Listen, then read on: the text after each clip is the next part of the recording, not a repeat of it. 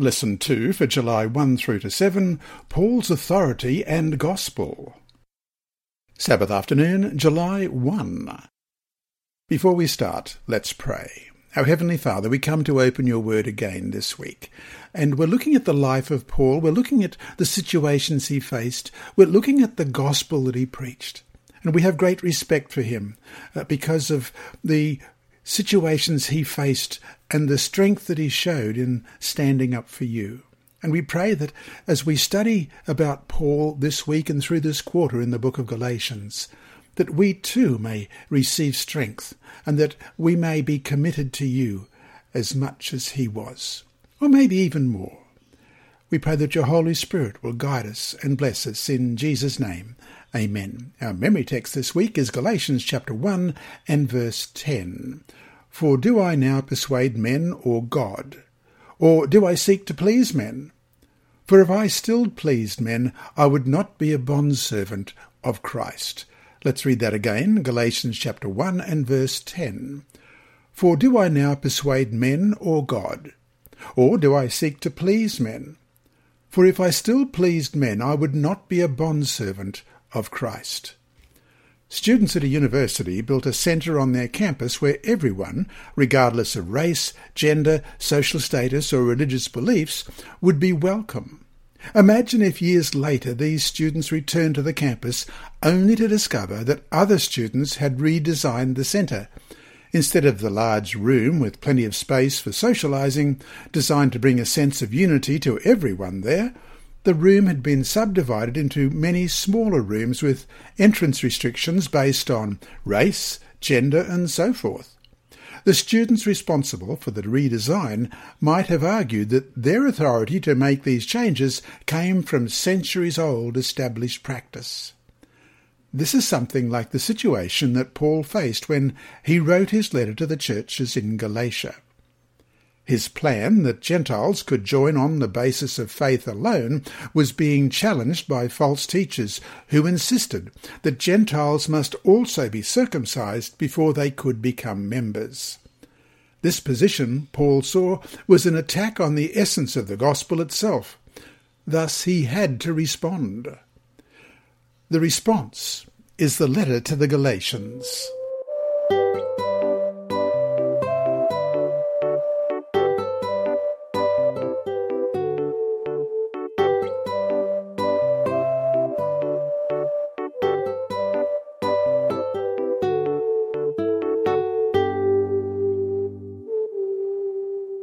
Sunday, July 2. Paul, the letter writer. Question. Read 2 Peter chapter 3, verses 15 and 16. What do these verses tell us about how the early church viewed Paul's writing? What does this teach us about how inspiration works? 2 Peter chapter 3, beginning at verse 15. And consider that the long-suffering of our Lord is salvation, as also our beloved brother Paul, according to the wisdom given to him, has written to you, as also in all his epistles, speaking in them of these things, in which are some things hard to understand, which untaught and unstable people twist to their own destruction, as they do also the rest of the Scriptures. When Paul wrote to the Galatians, he was not trying to produce a literary masterpiece. Instead, under the guidance of the Holy Spirit, Paul was addressing specific situations that involved him and the believers in Galatia. Letters like Galatians played an essential role in Paul's apostolic ministry. As the missionary to the Gentile world, Paul founded a number of churches scattered around the Mediterranean. Although he visited these churches whenever he couldn't stay in one place too long. To compensate for his absence, Paul wrote letters to the churches in order to give them guidance. Over time, copies of Paul's letters were shared with other churches, as we read in Colossians chapter 4 and verse 16. Now, when this epistle is read among you, see that it is read also in the church of the Laodiceans, and that you likewise read the epistle from Laodicea. Although some of Paul's letters have been lost, at least 13 books in the New Testament bear his name. The above words from Peter show too that Paul's writings were viewed as Scripture even back then. This shows just how much authority his ministry eventually gained early on in the history of the church. At one time, some Christians believed that the format of Paul's letters was unique, a special format created by the Spirit in order to contain God's inspired word. This view changed when two young scholars from Oxford, Bernard Grenfell and Arthur Hunt, discovered in Egypt about 500,000 fragments of ancient papyri, documents written on papyrus, a popular writing material used several hundred years before and after Christ. In addition to finding some of the oldest copies of the New Testament, they found invoices, tax returns, receipts, and personal letters. Much to everyone's surprise, the basic format of Paul's letters turned out to be common to all letter writers in his day. The format included 1. An opening salutation that mentioned the sender and the recipient, and then included a greeting. 2. A word of thanksgiving. 3. The main body of the letter, and finally, a closing remark. In short, Paul was following the basic format of his time, speaking to his contemporaries through a medium and style with which they would be familiar. And so to finish today, a question. If the Bible were to be written today, what kind of medium, format, and style do you think the Lord would use to reach us now?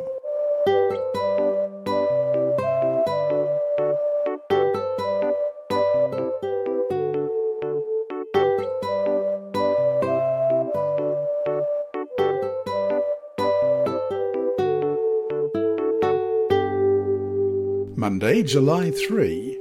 Paul's calling. Though Paul's epistles generally follow the basic format of ancient letters, Galatians contains a number of unique features not found in Paul's other epistles. When recognized, these differences can help us better understand the situation Paul was facing.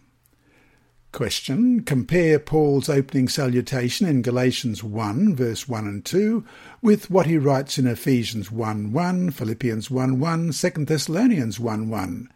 In what ways is Paul's salutation in Galatians similar to and different from the others? First of all, Galatians 1, verses 1 and 2. Paul, an apostle, not from men, nor through man, but through Jesus Christ and God the Father who raised him from the dead, and all the brethren who are with me, to the churches of Galatia. Ephesians 1:1, Paul, an apostle of Jesus Christ by the will of God, to the saints who are in Ephesus and faithful in Christ Jesus. And Philippians 1, verse 1, Paul and Timothy, bondservants of Jesus Christ, to all the saints in Christ Jesus who are in Philippi, with the bishops and deacons. 2 Thessalonians 1, verse 1, Paul, Silvanus, and Timothy, to the church of the Thessalonians, in God our Father and the Lord Jesus Christ. Paul's opening salutation in Galatians is not only a bit longer than is in his others, but he goes out of his way to describe the basis of his apostolic authority. Literally, the word apostle means someone who is sent or a messenger. In the New Testament, in the stricter sense, it refers to the original 12 followers of Jesus and to others to whom the risen Christ appeared and commissioned to be his witnesses. Paul declares that he belongs to this elect group.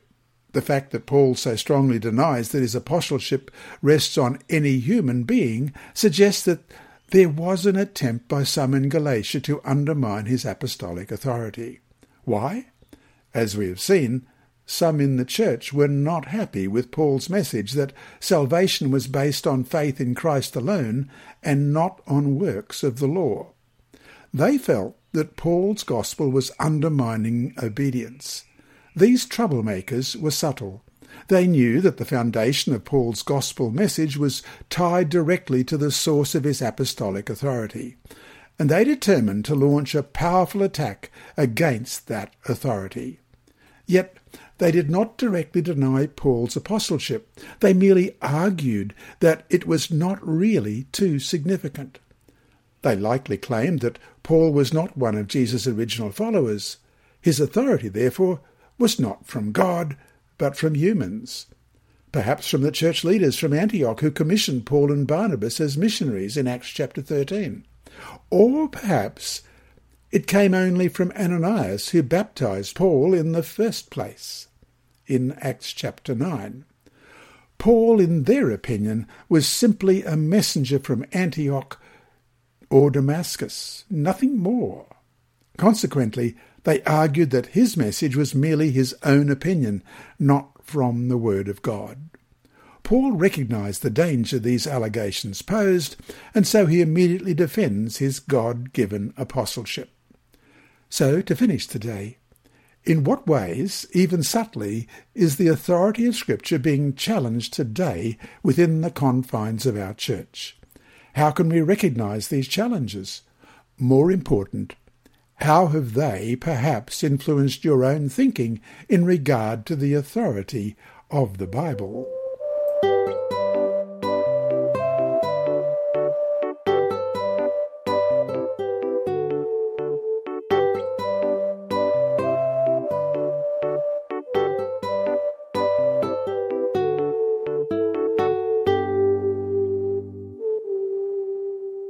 Tuesday, July 4, Paul's Gospel. Question. In addition to defending his apostleship, what else does Paul emphasize in his opening greetings to the Galatians? First of all, we'll look at Galatians chapter 1, verses 3 to 5. Grace to you and peace from God the Father and our Lord Jesus Christ, who gave himself for our sins, that he might deliver us from this present evil age, according to the will of our God and Father, to whom be glory for ever and ever. Amen. And we'll compare that with Ephesians chapter 1 and verse 2. Grace to you and peace from God our Father and the Lord Jesus Christ. And Philippians 1:2. Grace to you and peace from God our Father and the Lord Jesus Christ. And Colossians 1:2. To the saints and faithful brethren in Christ who are in Colossae, grace to you and peace from God our Father and the Lord Jesus Christ. One of the unique features of Paul's letters is the way he links the words grace and peace in his greetings. The combination of these two words is a modification of the most characteristic greeting in the Greek and Jewish world. Where a Greek author would write greetings, charion, Chairein, Paul writes grace, a similar sounding word in Greek, charis, Charis. To this, Paul adds the typical Jewish greeting of peace. The combination of these two words is not a mere pleasantry. On the contrary, the words basically describe his gospel message. In fact, Paul uses these two words more than any other author in the New Testament. And his message was that the grace and peace are not from Paul, but from God the Father and the Lord Jesus Christ. Question. What aspects of the gospel does Paul include in Galatians 1 through to 6? Paul, an apostle, not from men nor through man, but through Jesus Christ and God the Father, who raised him from the dead, and all the brethren who are with me, to the churches of Galatia. Grace to you and peace from God the Father and our Lord Jesus Christ, who gave himself for our sins, that he might deliver us from this present evil age, according to the will of our God and Father, to whom be glory for ever and ever. Amen. I marvel that you are turning away so soon from him, who called you in the grace of Christ to a different gospel. Although Paul has little space in his opening greeting to develop the nature of the gospel, he masterfully describes the essence of the gospel in only a few short verses. What is the central truth upon which the gospel resides?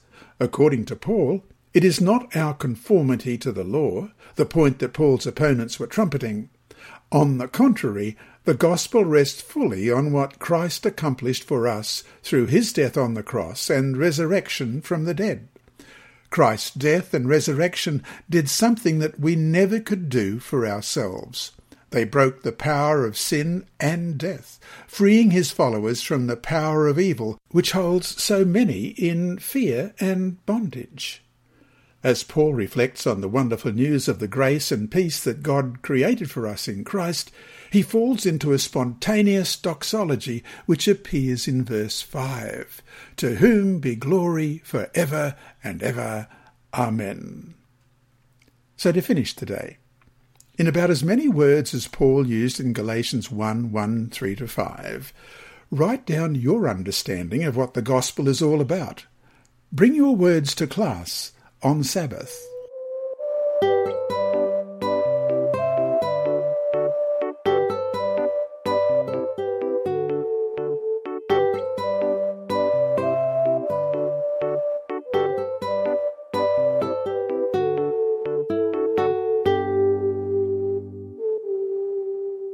Wednesday, July 5. No other gospel. Question. What normally follows the opening greeting in Paul's letters? How is Galatians different from the others? First of all, we'll look at Galatians chapter 1 and verse 6. I marvel that you are turning away so soon from him who called you in the grace of Christ to a different gospel. Well, let's look at Romans 1 verse 8. First, I thank my God through Jesus Christ for you all, that your faith is spoken of throughout the whole world. And 1 Corinthians 1 verse 4, I thank my God always concerning you for the grace of God which was given to you by Christ Jesus. And Philippians 1 verse 3, I thank my God upon every remembrance of you. And 1 Thessalonians 1 and verse 2, we give thanks to God always for you all, making mention of you in our prayers. Although Paul addresses all kinds of local challenges and problems in his letters to the churches, he still makes it a practice to follow his opening greeting with a word of prayer or thanksgiving to God for the faith of his readers. He even does this in his letters to the Corinthians, who were struggling with all kinds of questionable behaviour. And we're going to have a look at a couple of those, 1 Corinthians 1:4 and 1 Corinthians chapter 5 and verse 1. 1 Corinthians 1 verse 4 reads, I thank my God always concerning you for the grace of God which was given to you by Christ Jesus. And 1 Corinthians 5:1, it is actually reported that there is sexual immorality among you, and such sexual immorality as is not even named among the Gentiles, that a man has his father's wife. The situation in Galatia is so upsetting, however, that Paul omits the thanksgiving entirely and gets right to the point. Question. What strong words does Paul use that demonstrate the degree of his concern about what was happening in Galatia? Let's read Galatians 1 verses 6-9. I marvel that you are turning away so soon from him who called you in the grace of Christ to a different gospel, which is not another. But there are some who trouble you and want to pervert the gospel of Christ. But even if we or an angel from heaven preach any other gospel to you than what we have preached to you, let him be accursed. As we have said before, so now I say again, if anyone preaches any other gospel to you than what you have received, let him be accursed. And chapter 5, verse 12, I could wish that those who trouble you would even cut themselves off. Paul does not hold back any words in his accusation against the Galatians. Simply put, he charges them with betraying their calling as Christians. In fact, the word turning in the New King James Version, which we've just read, which appears in verse 6, often was used to describe soldiers who gave up their loyalty to their country by deserting the army. Spiritually speaking, Paul is saying that the Galatians were turncoats who were turning their backs on God. How were the Galatians deserting God? By turning to a different gospel.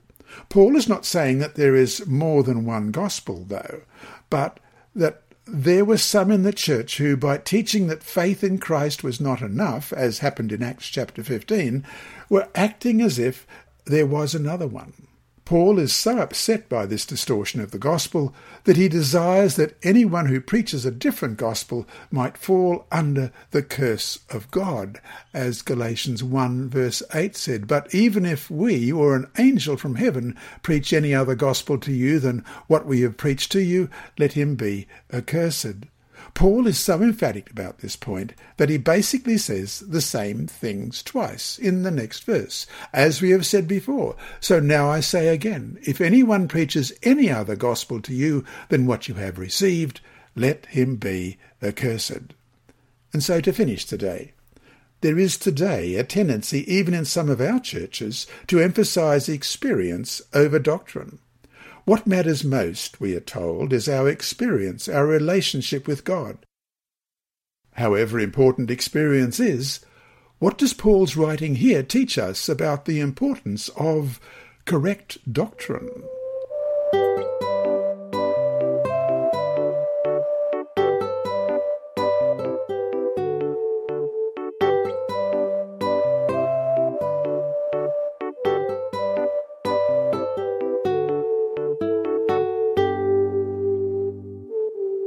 Thursday, July 6, the origin of Paul's gospel. Question.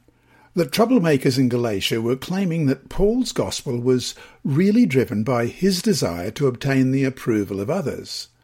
What might Paul have done differently in his letter if he were merely seeking human approval? Let's have a look at Galatians 1, verses 6 to 9 and 11 to 24.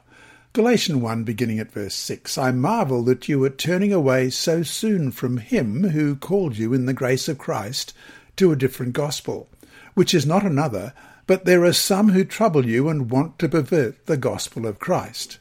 But even if we or an angel from heaven preached any other gospel to you than what we have preached to you, let him be accursed. As we have said before, so now I say again, if anyone preaches any other gospel to you than what you have received, let him be accursed. And then verses 11 to 24. But I make known to you, brethren, that the gospel which was preached to me is not according to man. For I neither received it from man, nor was I taught it, but it came through the revelation of Jesus Christ. For you have heard of my former conduct in Judaism, how I persecuted the church of God beyond measure and tried to destroy it, and I advanced in Judaism beyond many of my contemporaries in my own nation, being more exceedingly zealous for the traditions of my fathers. But when it pleased God, who separated me from my mother's womb and called me through his grace to reveal his Son in me, that I might preach him among the Gentiles, I did not immediately confer with flesh and blood, nor did I go up to Jerusalem to those who were apostles before me, but I went to Arabia and returned again to Damascus. Then, after 3 years, I went up to Jerusalem to see Peter, and remained with him 15 days. But I saw none of the other apostles except James, the Lord's brother. Now, concerning the things which I write to you, indeed, before God I do not lie. Afterward, I went into the regions of Syria and Cilicia, and I was unknown by face to the churches of Judea which were in Christ. But they were hearing only. He who formerly persecuted us now preaches the faith which he once tried to destroy. And they glorified God in me. Why did Paul not require Gentile converts to be circumcised? Paul's opponents claimed it was because Paul wanted conversions at any cost. Maybe they thought that because Paul knew Gentiles would have reservations about circumcision, he didn't require it. He was a people-pleaser. In response to such allegations, Paul points his opponents to the strong words he writes in Galatians 1, 8 and 9. If all he wanted was approval, he could surely have answered otherwise. Question. Why does Paul say it is impossible to be a follower of Christ while trying to please people? And another question. After Paul's statement in Galatians 1, 11 and 12 that he received his gospel and authority directly from God, how do his words in Galatians 1, 13 to 24 make that point? Well, Galatians 1:13-24 provide an autobiographical account of Paul's situation before his conversion in verses 13-14, at his conversion in verses 15-16, and afterward verses 16-24. Paul claims the circumstances that surrounded each of these events make it absolutely impossible for anyone to claim that he received his gospel from anyone but God. Paul was not going to sit by and allow anyone to disparage his message by questioning his calling. He knew what happened to him, he knew what he was called to teach, and he was going to do it no matter the cost. So to finish today, how certain are you of your calling in Christ? How can you know for sure what God has called you to do? At the same time, even if you are sure of your calling, why must you learn to listen to the counsel of others?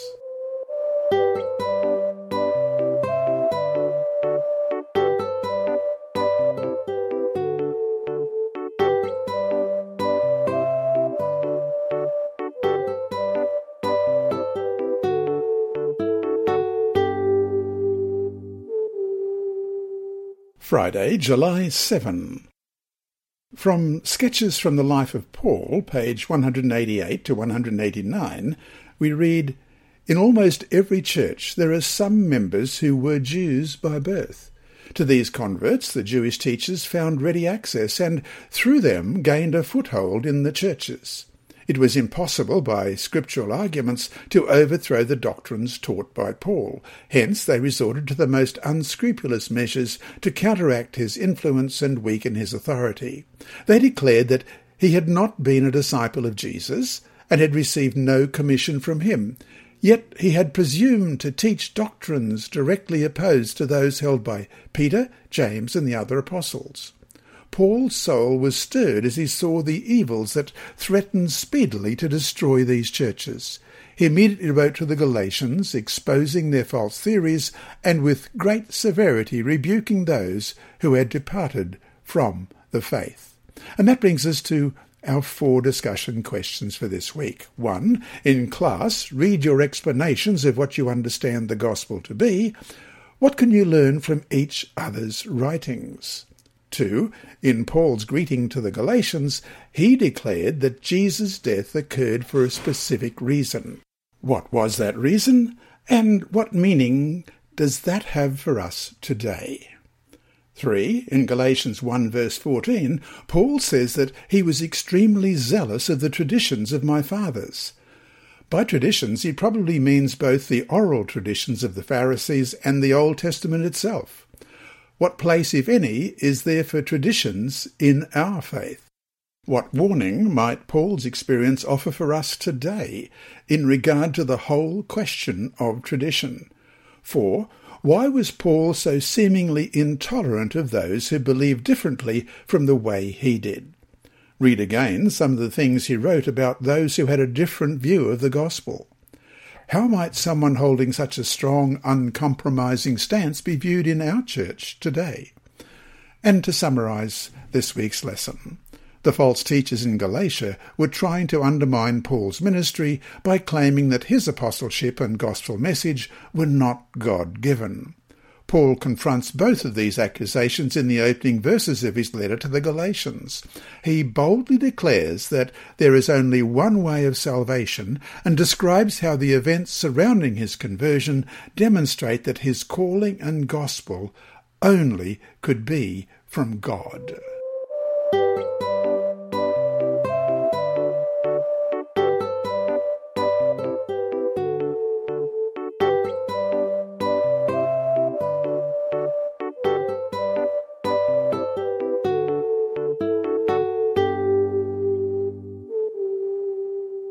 Inside Story. Our mission story this week is titled Rescue in the River, Part 1. Benjamin Murmu was crippled by polio, but he managed to get around with a cane. He was well known in the hills of Bihar in India as a witch doctor and later as a political leader. Then one day God revealed himself to Benjamin. While riding his horse, Benjamin came to a river that he needed to cross. The river was swollen and current looked dangerous. Slowly Benjamin urged the horse into the swirling waters. The horse struggled to keep its head above water, but the swift current quickly swept the horse and river downstream. Thrashing its legs, the horse tried to find a foothold, but the water was too deep. Benjamin couldn't swim. His only hope for survival was to cling to the horse. His heart beat wildly as he tried to guide his horse forward towards shore, but the animal was helpless against the current. Fearing certain death, Benjamin cried out to God for the first time in his life, "God, if you are there, please help me, help me." Suddenly, Benjamin saw two men beside him in the water. Without a word, they grabbed the horse and pulled both horse and rider to solid ground. Benjamin lay on the shore trying to catch his breath. When he turned to thank the two men who had rescued him, they were gone. His eyes scanned the flat, treeless landscape in search of the men, but they had simply disappeared. Slowly, Benjamin realized that God had answered his prayer and sent angels to rescue him. That moment marked the turning point in his life.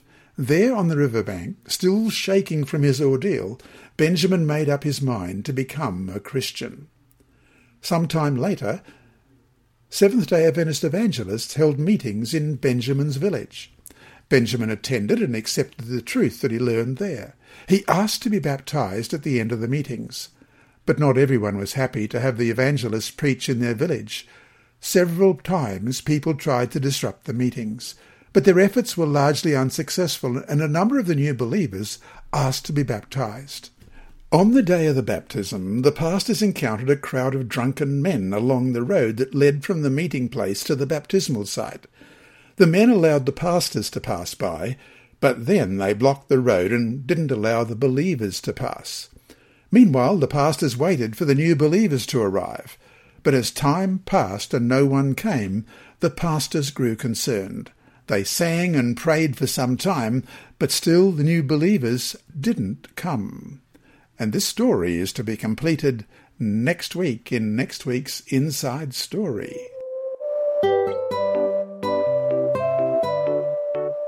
This lesson was read by Dr. Percy Harrell. It was recorded in the studios of Christian Services for the Blind. This podcast is brought to you by the Sabbath School Department and through the services of Hope Channel.